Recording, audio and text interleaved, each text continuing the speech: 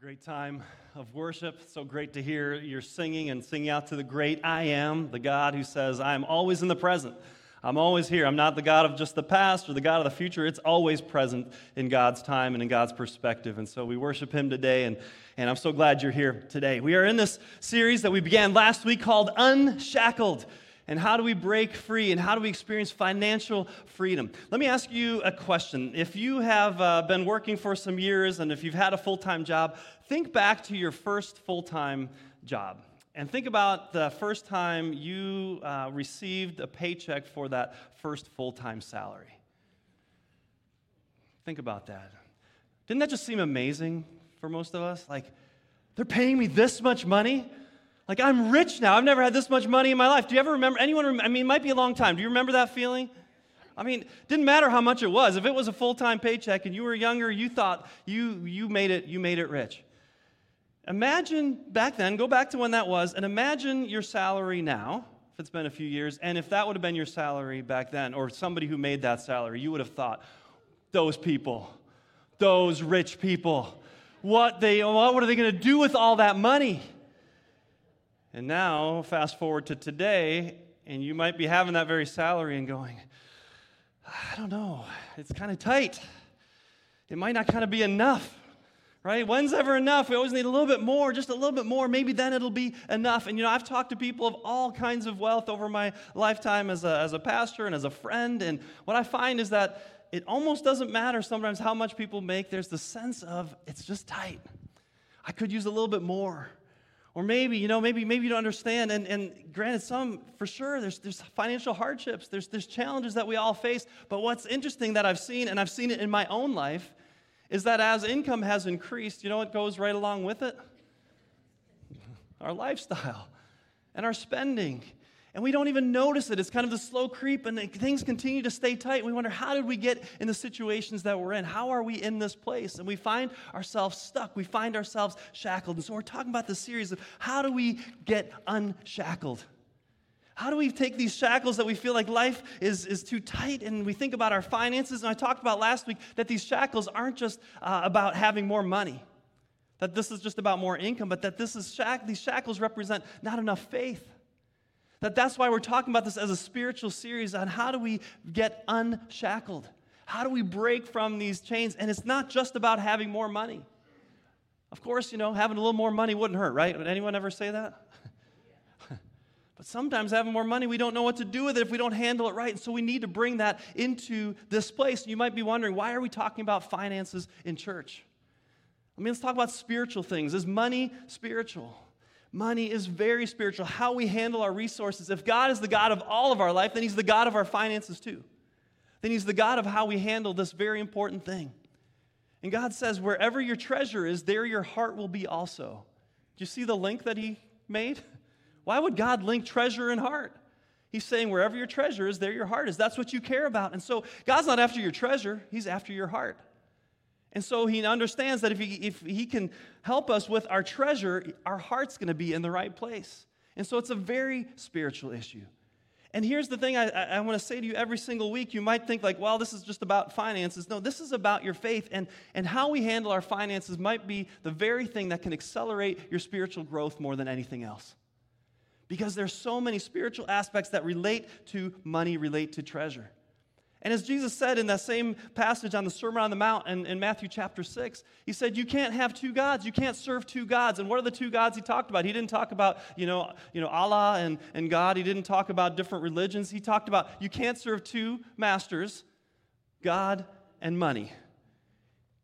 He used that language of master and of slave and of being bound and of who we are serving. And He understands that subconsciously. I don't think any of us consciously go, money's my God and I serve it. But if we start looking at where's our devotion, where's our time, where do we spend our thoughts, what occupies us, what makes us anxious and worry, how much do we focus on it? And money can become that very thing, and God wants us to live free. And so we're going to look at this series, and today, we talked last week about being shackled. Today, I want to talk about finding freedom, right? Finally living free, that we would be free to live. Because that's what Jesus wants for us. He wants us to be free to live and not to be shackled by all kinds of things, and let alone our financial situation. And so last week and throughout the series, we're going to be looking at Mark chapter 6, a story that Jesus told. And not a story that Jesus told, a story that Jesus lived out that we read in the Bible, the feeding of the 5,000. And as we looked at the story and we began last week laying the foundation that sometimes it feels like it's just not enough. And if you remember, Jesus was with his disciples and a crowd followed, thousands of them, 5,000 men plus women and children. A huge crowd, and the disciples, it was getting late in the day, and the disciples were hungry, and they were thinking about themselves and the people, and they said, Jesus, please send them home so they can get something to eat in the nearby villages and the nearby towns. Good solution, right? And Jesus said to them something that surprised them. He said, you feed them. Remember? He said, you feed them. And they're thinking, and their question was exactly what we would say. They literally said, with what? With what? We have nothing. We don't even have enough for ourselves, and that's the situation we find ourselves in. We have a plan for God for what he's going to do, how he can get us out of the situation. But he says, you feed them. He says, go do an inventory. Find out what you do have. And what did they come back with? 5 loaves of bread, 2 fish. Not enough. There's just not enough. But when we place that not enough in God's hands, something amazing can happen. And so they're bringing that to Jesus and saying, look, Jesus, it can't happen. He says, well, what do you have? What do you have? And give that to me. And then I love that next part. We ended there last week where Jesus then tells them, now go and get the people and divide them and put them into groups of 50 and 100. Now imagine never having heard the story, not knowing that the title of the story is the feeding of the 5,000. Right? It's right at this point, it's just the gathering of 5,000 hungry people, and there's 5 loaves of bread and 2 fish. We don't know anything more. The disciples don't know anything more, and they're going out and they're putting people into groups of 50 and 100. What's going on is they're preparing for the miracle. Jesus wants them to prepare for something, to say, get ready, I want to do something amazing.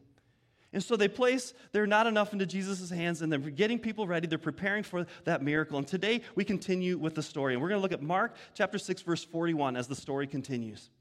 Then Jesus took the 5 loaves and the 2 fish. He looked up toward heaven and blessed them. Then, breaking the loaves into pieces, he kept giving the bread to the disciples so they could distribute it to the people. He also divided the fish for everyone to share. So think about this scene for a moment.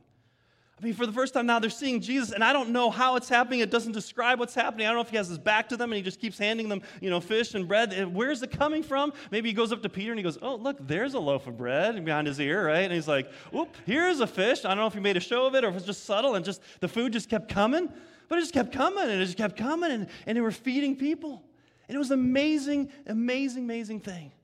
And so what began as not enough, what we see is now enough. Our not enough in God's hands becomes enough. So no matter what situation you're in, no matter what you're feeling in your financial situation, you're not enough. Our not enough, when we place it into God's hand, all of a sudden we see he can do something we're not capable of. What's not capable, in our human thinking and our human math, that doesn't work out. In Jesus' hands, something amazing can happen. And so we see in this moment something spectacular happen. But you might be wondering, okay, how does it look to place our resources into God's hands? Because I can say, hey, put your resources into God's hands, and you might be saying, okay, how do I do that? Jesus isn't there. I can't hand him 5 loaves of bread and 2 fish. How do I literally do that? What does that mean? Does that mean that I sell everything I have? Do I give everything to the church? I sell everything to the poor? I just live on the streets, and I go, God, just provide for me. What does it look like to place our resources into God's hands? There's times where we say, okay, God can do some pretty miraculous, amazing things like he did in the story. Or think back to the Old Testament, the feeding, when God took care of the Israelites in the desert. Remember the manna that came from heaven? And the quail, manna appeared on the ground, and quail, he fed them day after day after day. And we think about this, feeding of the 5,000, a miraculous feeding. There's stories of the prophets in the Old Testament, Elisha and a widow where her jars did not empty of oil that saved her and her family, that she could continue to keep baking bread, and the oil kept showing up in her jars. And we see miraculous moments where God intervenes. And we say, okay, how do we place it in God's hands? But I want to remind you that the miracles didn't continue. Eventually, the manna wasn't supplied anymore. When the Israelites got into the promised land, Jesus said, God tells them, here, now you have a land I'm providing for you. The manna didn't continue. Jesus didn't keep feeding the people the feeding of the 5,000. He didn't keep feeding them 3 square meals a day for the next week, and the next day, and the next week, and the next, right? At some point, it was a miracle. It was a moment. But it was this moment that reminded us that Jesus is capable, that we can trust him, that he knows our needs, that God knows what we need, and he can provide it for us. And miracles point us to that. And we're going to see in the story of the feeding of the 5,000 over the next couple of weeks, too, that there was a bigger purpose that Jesus was trying to teach them in this as well, not just about feeding them this bread. But the miraculous in these times are there where we can see God is capable. But does that mean, again, we just divest ourselves of everything and go, God, take care of us? What does it look like to place our resources, to place them into God's hand? And what I think it means is we say, God, I'm going to follow and obey what you have asked me to do. I want what you've given me, I want it to be about your kingdom purposes. I want to be about what you want to be about. And when we place it into God's hands and we follow his word and his scriptures, now we're going to live according to what God has said. And that is how we place our trust into Jesus' hands and place our not enough there. And now we're going to see how God can intervene and what he can do to bring about something pretty powerful. And we think about this, and we think about what are the purposes? What is the purpose? What is the plan that God has? And that's what we want to be about. And so I want to talk today about a kingdom principle that I'm calling the 110-90 kingdom financial principle. The 110-90 kingdom financial principle. And it's this: faithfully manage 100%, return the first 10%, live within the 90%. This is a simple mathematical principle in this regard, as far as the numbers adding up, right? The 110, 90. But now I want to dive into this so that we can understand a little more why this is a principle and how it works and how it can really lead us to financial freedom. So let's look at this first part, faithfully managing 100%.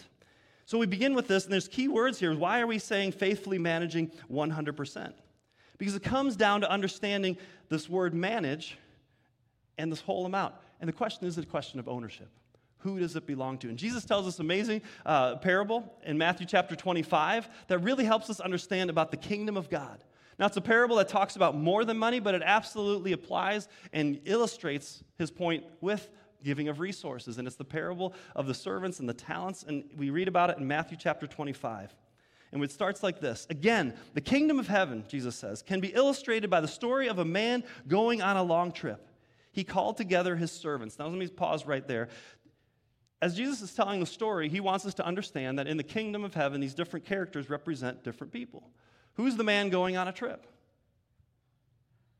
You can answer if you want. Yes, Jesus, it's God, it's the owner, it's the king, right? He's the one. And who are the servants?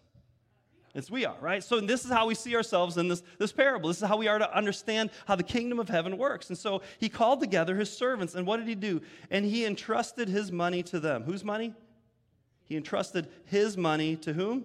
To them, right? He entrusted to them while he was gone. He gave 5 bags of silver to one, 2 bags of silver to another, and 1 bag of silver to the last, dividing it in proportion to their abilities. He then left on his trip. So we see in this parable very clearly that whose money is it? It's God's money. In the kingdom, it's what the owner leaves, he entrusted to the servants. And he entrusted that to us. So God is the owner. That makes us what? We are the managers. And that's why I'm talking about faithfully managing 100%. We are entrusted to do with this as God would have us do. In financial terms, you've heard about a fiduciary responsibility. A fiduciary responsibility means you entrust somebody to manage your money for your best interest, not for their own, right? You're entrusting money into their best interest. And so in Matthew 25:19, it says, after a long time, their master returned from his trip and called them to give an account of how they had used whose money? His money. All right, he comes back. All right, now, how did you do? What did you do? What purposes? For what investments? What did you do with that money? Imagine going to, a financial advisor. You're going to, Edward Jones or somebody goes there and says, here, I got $100,000. I want you to do something with that and make it work. Here's some goals I have for my future, and I'll come back, check with you in a year, let me know how things are. You come back a year later. So how'd it go? Sorry to tell you, but there's not really any money left there. My car broke down and I needed a new Tesla, and so I just used that money, and I hope you understand. How would you feel about that? Tell me really, how would that feel, right? It wasn't in the best interest of the client, right? Fiduciary responsibilities, understanding this isn't my money, this is God's money. This is his stuff. When I was in college, I went to Wayne State University. I lived at home while I was in Detroit area there. And in my senior year, my parents decided that it was time for them to flee the nest. It's a little different than normal. I stayed in the house. They did a one-year assignment over in Europe, and they took my little sister with them. My older two sisters were already married. That meant I had the house to myself as a senior in college. That was awesome. My dad left and my mom left, and they left me the cars in the garage. There was the house. They put me on their checking account because I had to pay the bills. There was none of this, automatic bill pay back in the day, and so I was taking care of the, everything that was there. And I knew they were coming back. And so I was under no illusion that I owned this house or that I owned these vehicles or that I owned this stuff, and at some point when they come back, it better be in really good shape or I'm going to be in trouble. Now, just because I didn't own it didn't mean like I didn't act like I owned it. I mean, of course, this was my stuff, But to understand whose stuff is it, who does it belong to, is really important. And for us to understand, God is the owner, and he says, here, I'm entrusting you with this, and at some point, I'm going to come back, and I'm going to ask you to tell me, what did you do with what I gave you? Now remember, this parable is more than about money, but it's also about the resources and God has entrusted to us. How do we do them and invest with them? So we have to ask, what are God's priorities? If we have a fiduciary responsibility to God to manage what he's given us, what are his priorities? And so we think, well, Jesus said, I came to seek and to save the lost. We know one of God's priorities is that all would be in relationship with him, that all would find the saving hope and the trust, the faith, the relationship they have with Jesus Christ. To be in relationship. So we know that's one of God's purposes. So we need to understand that when he entrusts us with resources, we got to be about his kingdom business. And the other part of that, I would say, is the second purpose that God has, is to take care of us. Is to take care of his children, us and those around us. And he's going to say, I'm going to provide for you to meet the two objectives that I have for you. So how do we handle that money? So that's what we're going to do. We're going to look at now how are we going to do what God has entrusted to us. And that's what leads us to the second part of these principles, the 10 and the 90. So we faithfully manage the 100 and say, God, it's all yours. I want to manage it for these two purposes, and the 10 and the 90 accomplish these purposes. So now let's look at the 10. Return the first 10%. Surprise, surprise, you're in church and you're hearing about everyone's favorite word, the tithe. Now, tithe is technically a mathematical principle. If you were a Jewish child growing up in first century, back then, and there was a math quiz, and the teacher said, what is a tithe of 100? You'd be like, 1/10, that's 10. What's a tithe of 100,000? Oh, that's 10,000. It's a fact, it's a fraction, it's 1/10. That's what the tithe represents. Sometimes today we think any giving to the church, we say it's a tithe. No, that's an offering. A tithe, by definition, is 1/10. And it's not just any tenth. It's the first tenth. And so we're going to look at some of these principles. This has been around for a long time, but Proverbs 3:9 says this, honor the Lord with your wealth, with the first fruits of all your crops. In an agricultural society, a lot of the income was through your crops, and what was your wealth, what was your income was through the crops, and the way you honored God was with the first fruits, the first part, not the last part, not the leftover part, the first fruits. Leviticus 27:30, a tenth, the tithe, of the produce of the land, whether grain or fruit, is the Lord's and is holy. Wait, did I read that right? Is the Lord's. Wait, isn't that my field? And my grain and my fruit? Oh, it's the Lord's and is holy. What does holy mean? Set apart. So this first part, the first fruits, the first tenth is to be set apart. It's the Lord's. It's his. It's holy. And we play around with the Lord's part all the time thinking it's ours. It's not ours. And that's why intentionally here, the second part of the 10 is to return 10%. Right? To return that part, to say return the first 10%. We often say we're going to give our tithe like we're giving God something from us. Technically, we're just returning what he's already given to us. And it's an act of worship and it's an act of faith. And so when we return to God, we're telling him, look, this is an act of obedience to your word. It's an act of trust and inviting you in. It's responsibility, God. It's love.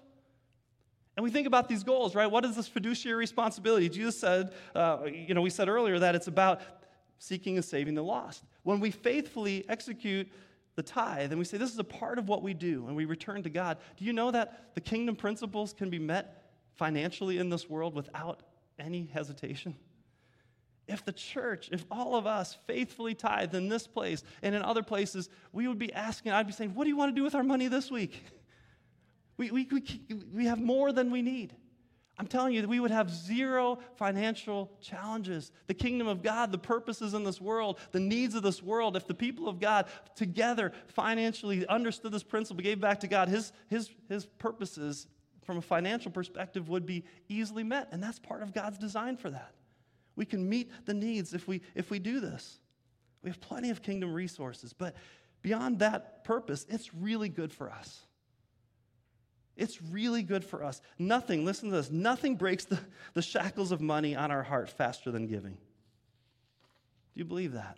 See, money by its nature wants to be consumed, held onto, spent, used for us. There's that magnetism, that power to that. And what breaks that is when we give it away. And so part of God's principle, and this is the first part, you're going to start, the first thing you do with money is you give it.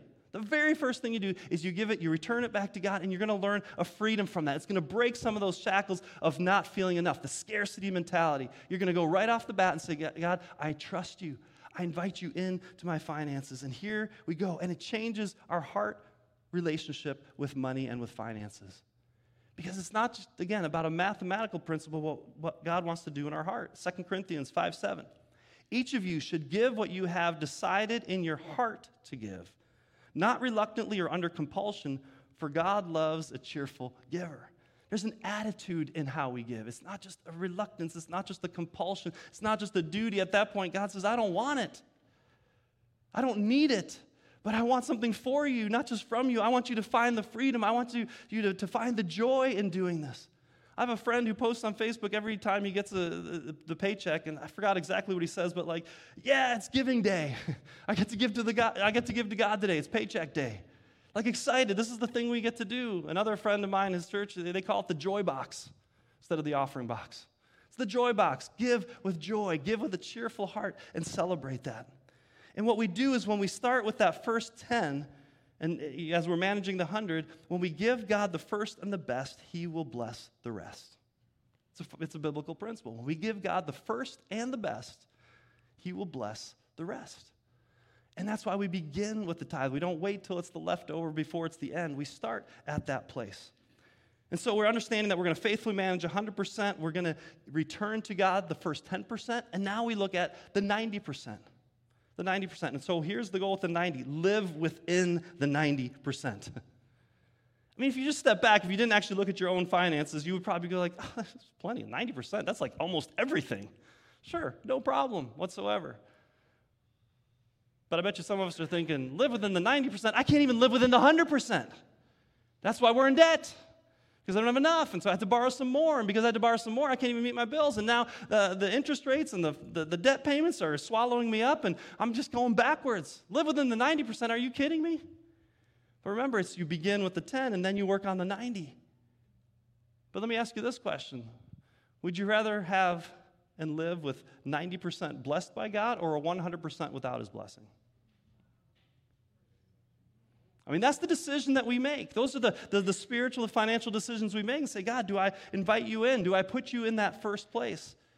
And we want God to bless us in that way. And so how do we live within the 90%? I'm going to give you kind of two big categories today as we talk about living within the 90%. And by the way, did you guys taking sermon notes, message notes? You have your journals out? Bring these journals. I want to see these every Sunday. Bring your journals.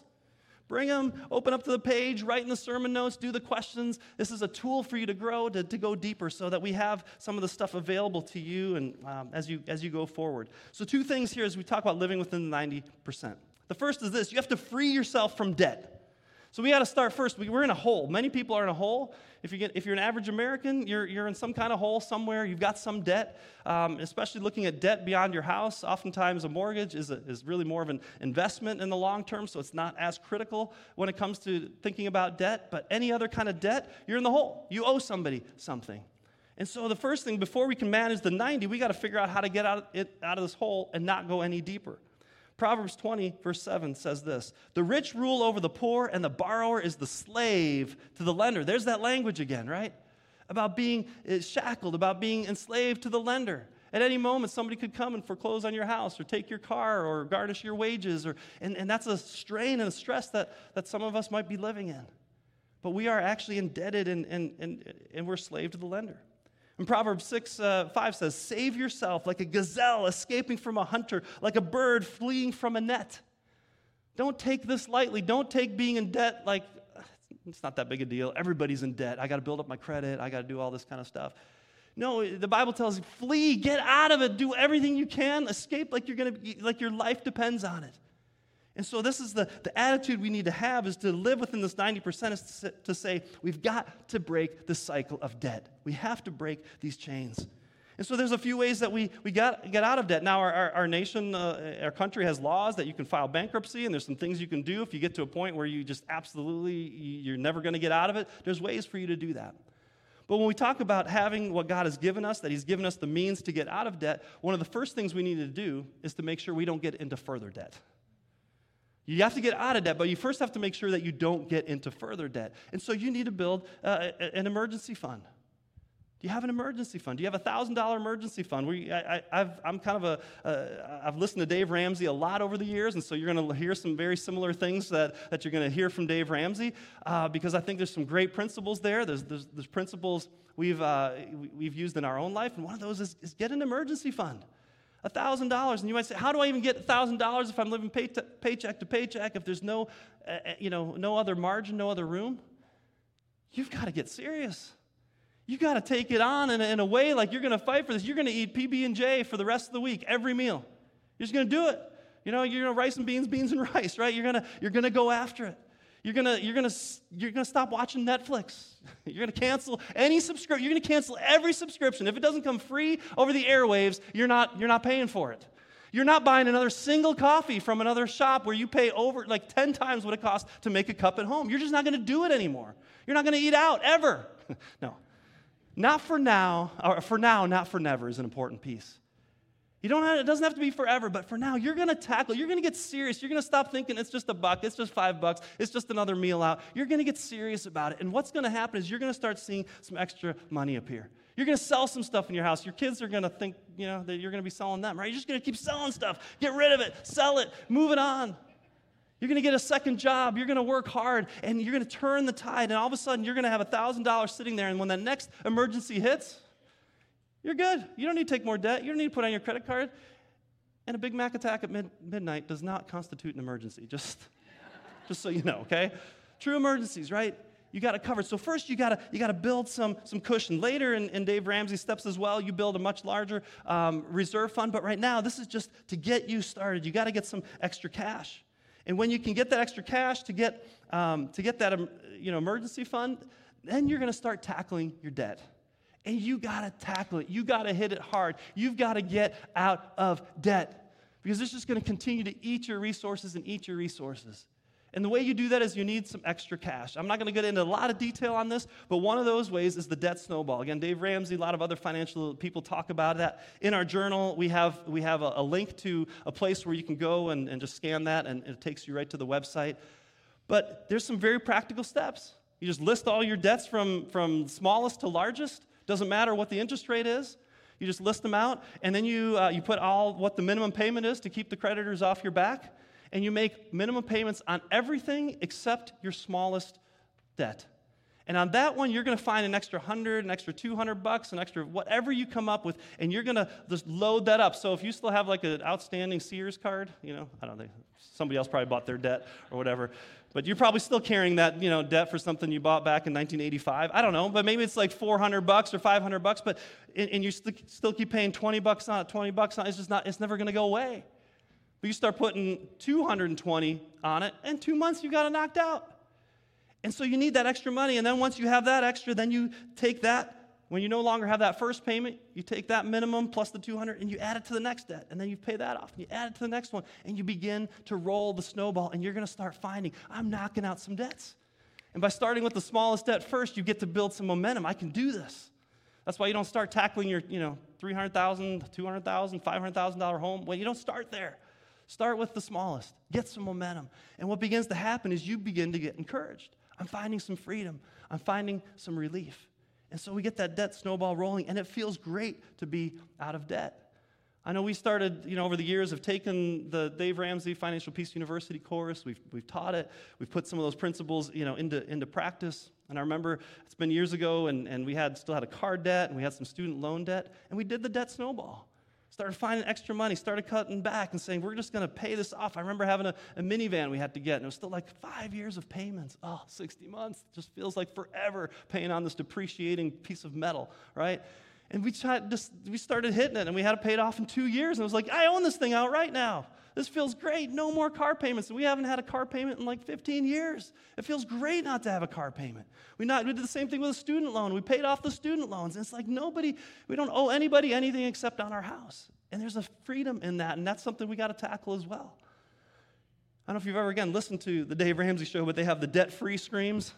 There's where callers call in, and if they're debt-free totally or debt-free but the house, they get to do a 3, 2, 1, countdown and scream. They go 3, 2, 1, we're debt-free, right? And it's just this freedom, right? And then in the background is from Braveheart, Mel Gibson, like freedom, right?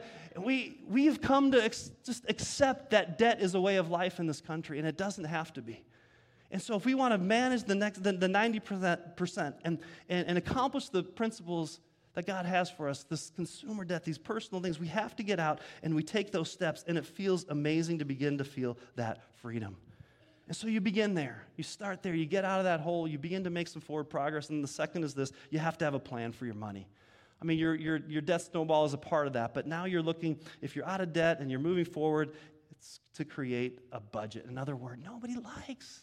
Who loves living on a budget? Budget just means limitations. Budget means restraints. Proverbs 21:3 says, good planning and hard work lead to prosperity, but hasty shortcuts lead to poverty. A budget is a plan. A budget is simply a plan to say, how do I get from where I am to where I need to go? And, I think Dave Ramsey or somebody says this, a budget is telling your money where to go instead of wondering where it went. Right? And most of us, we get the paycheck and we just pay our bills and we charge it on the card and you pay on the card, whatever, and you don't really know where's the money going, what's the purpose, and then you wonder why you're short. You wonder why there's not enough or why it's always tight. Every dollar gets a name. This is where it's going. This is what I'm going to do with this thing. And we learn to live within our means in this way. Proverbs 22:3. A prudent person foresees danger and takes precautions. The simpleton goes blindly on and suffers the consequences. This idea is you look ahead. You take precautions. You think, what's the plan? What do I need? What's the future hold? Where do I need to make sure that I'm shored up? But when we take shortcuts, when we don't make a plan and we just kind of live for the now, do you know the now will always consume the future? What we have in front of us will always consume the future. And the budget is a way for us to say, we want to reach some goals. I think what can help in the way that we think about budgeting, think about it less of like these categories with dollars, but what do you want to accomplish? What are some goals? What are some purposes that you have? It's like instead of going, I have to give my first to God reluctantly, grudgingly, versus, I want to honor God with the first part of my money. That's one of the goals I have. I want to be a generous person. And when I do that, I'm a generous person, and we accomplish the things that God wants in the kingdom. And so I'm going to do that. That's a goal that I have. I'm going to work my way towards that goal, or I'm going to take that goal by the horns. I want to provide for my family, food, shelter, clothing. I want to make sure they're well taken care of. So I got to set aside this amount for this purpose. I have a goal. I want to, maybe you've got some future goals, and we're going to talk about that in the next 2 weeks, about being free to dream and free to bless. And you set some goals for your family or for the future, and you begin to plan for those. That's all the budget is, to allow you to do the things and to live in a way that you want to honor God, in a way that God wants to also bless you. And He wants us to enjoy some good things in this life. He doesn't want us to just live in a way that's always in drudgery. And so we want to learn how to manage all of it for God. We return the first 10% to God, and we say, God, the 90%, I want to live within my means on this. And just as I've been talking about Financial Peace University, we are starting an online course starting on October 11th. It's going to, so you don't have to come in here, wherever. You can join together with others from this church, and so it's starting very soon. You can get some more information on our website, and we'll be more than happy to help you get signed up for that, to do that with others. It's like a 9-week course. It is so helpful. Get on the right path. These are godly, biblical principles that can really help you. But when I think about all this, we think about it feels like we're just, again, talking about these financial principles, and it's math, and it's budgeting, and it's setting aside, and a debt snowball. But it comes back to, again, heart attitudes. Heart attitudes. And I want to end with this: 3 heart attitudes to live financially free. Let's go through these real quick here. The first is just trust. That's why this is a spiritual issue, because it comes down to trust. Do I trust God, or do I trust myself? I don't need God. I don't need anyone else. I got it. I've got it figured out. I can handle, my money. It has nothing to do with my faith. We need to trust God. Philippians 4:19. And the same God who takes care of me will supply all your needs from his glorious riches, which have been given to us in Christ Jesus. Just trust in God. He wants to provide for you. He will provide for you. He has glorious, unlimited resources. And he's willing to share those with us if we would just trust him instead of trusting ourselves. So how we respond is an act of trust. That's a step of faith. The second heart attitude, if it qualifies as a heart attitude, but I just thought this word grit. It's a popular word these days, but grit. It's this discipline. It's having this sense of I'm gonna do something about this. I'm gonna go after this. This is important to me. I want this part of my life and my spiritual life to honor God. And so I'm not just going to let it be a byproduct. I'm not going to keep falling victim to what's happening to me financially, but I'm going to really engage in this. And the Bible says some pretty strong words here in Proverbs chapter 6. It actually says, you know what? People, you want a lesson? Look at the ants. And here's what it says in Proverbs chapter 6. Take a lesson from the ants, you lazy bones. Not me speaking, Bible. Learn their ways and become wise. Though they have no prince or governor or ruler to make them work, they labor hard all summer, gathering food for the winter. But you, lazy bones, how long will you sleep? When will you wake up? A little extra sleep, a little more slumber, a little folding of the hands to rest. Then poverty will pounce on you like a bandit. Scarcity will attack you like an armed robber. Which one are we? Look at the ants, how they function. I think about this verse all the time when I want to hit snooze in the morning, like, you lazy bones, a little more rest, a little more slumber, then poverty will pounce on you, but be diligent. Have grit. It's not just laying back going, God, just get me out of the situation. It's saying, God, I'm going to do what you've asked me to do. I'm going to put to work. I'm going to discipline, hard work, self-denial. I'm going to be consistent. I'm not just going to do this for a week. I'm going to do this for a couple of years if I have to get out of debt. You're going to take this on. The third is this contentment. We could do a whole message on any of these points, but just contentment. We live in a materialistic, covetous, greedy world. It's so hard not to be caught up with this, with the consumerism, right? With what's around us. For fun, some of us, or for therapy, some of us buy stuff called retail therapy. Anyone ever done that? Sometimes you just need something new, I've been there. It just feels good to have something new. But it's so hollow if you think about it. But sometimes we think our self-worth is wrapped up in what we have, or the need to impress others, and this idea of just contentment, of gratitude. We learn from the Apostle Paul, Philippians 4. He says, not that I was ever in need, for I have learned. He wasn't in need. Why? Because he learned how to be content with whatever I have. I know how to live on almost nothing or with everything. I have learned the secret of living in every situation. Whether it is with a full stomach or empty, with plenty or little, for I can do everything through Christ who gives me strength. So when we have that trust in God, when we have that grit to work for it, when we have contentment, it's amazing how we can experience financial freedom. Sometimes it's just a perspective change. It's how we view our money. It's how we view our things. It's how we put it before God and say, God, I'm going to work in this way. And we begin to experience freedom, the chains loosening. And God beginning to be honored in the way that we handle our resources. And we move from not enough to placing it into God's hands and seeing it's enough. God has provided enough for us. And as we look at the story of the feeding of the 5,000, it's not done. There's still a lot more left to the story, and there's some other things that are happening. We're going to look at those in the next couple weeks, but this is where it begins, is by placing it into God's hands. And the way we do that is by following his principles and going after what he finds important, what he wants to accomplish in this world. And I just wonder, should it look different among God's people than the people in this world and how we handle our money and our stuff? Should it look different? Or are we just the same like everybody else?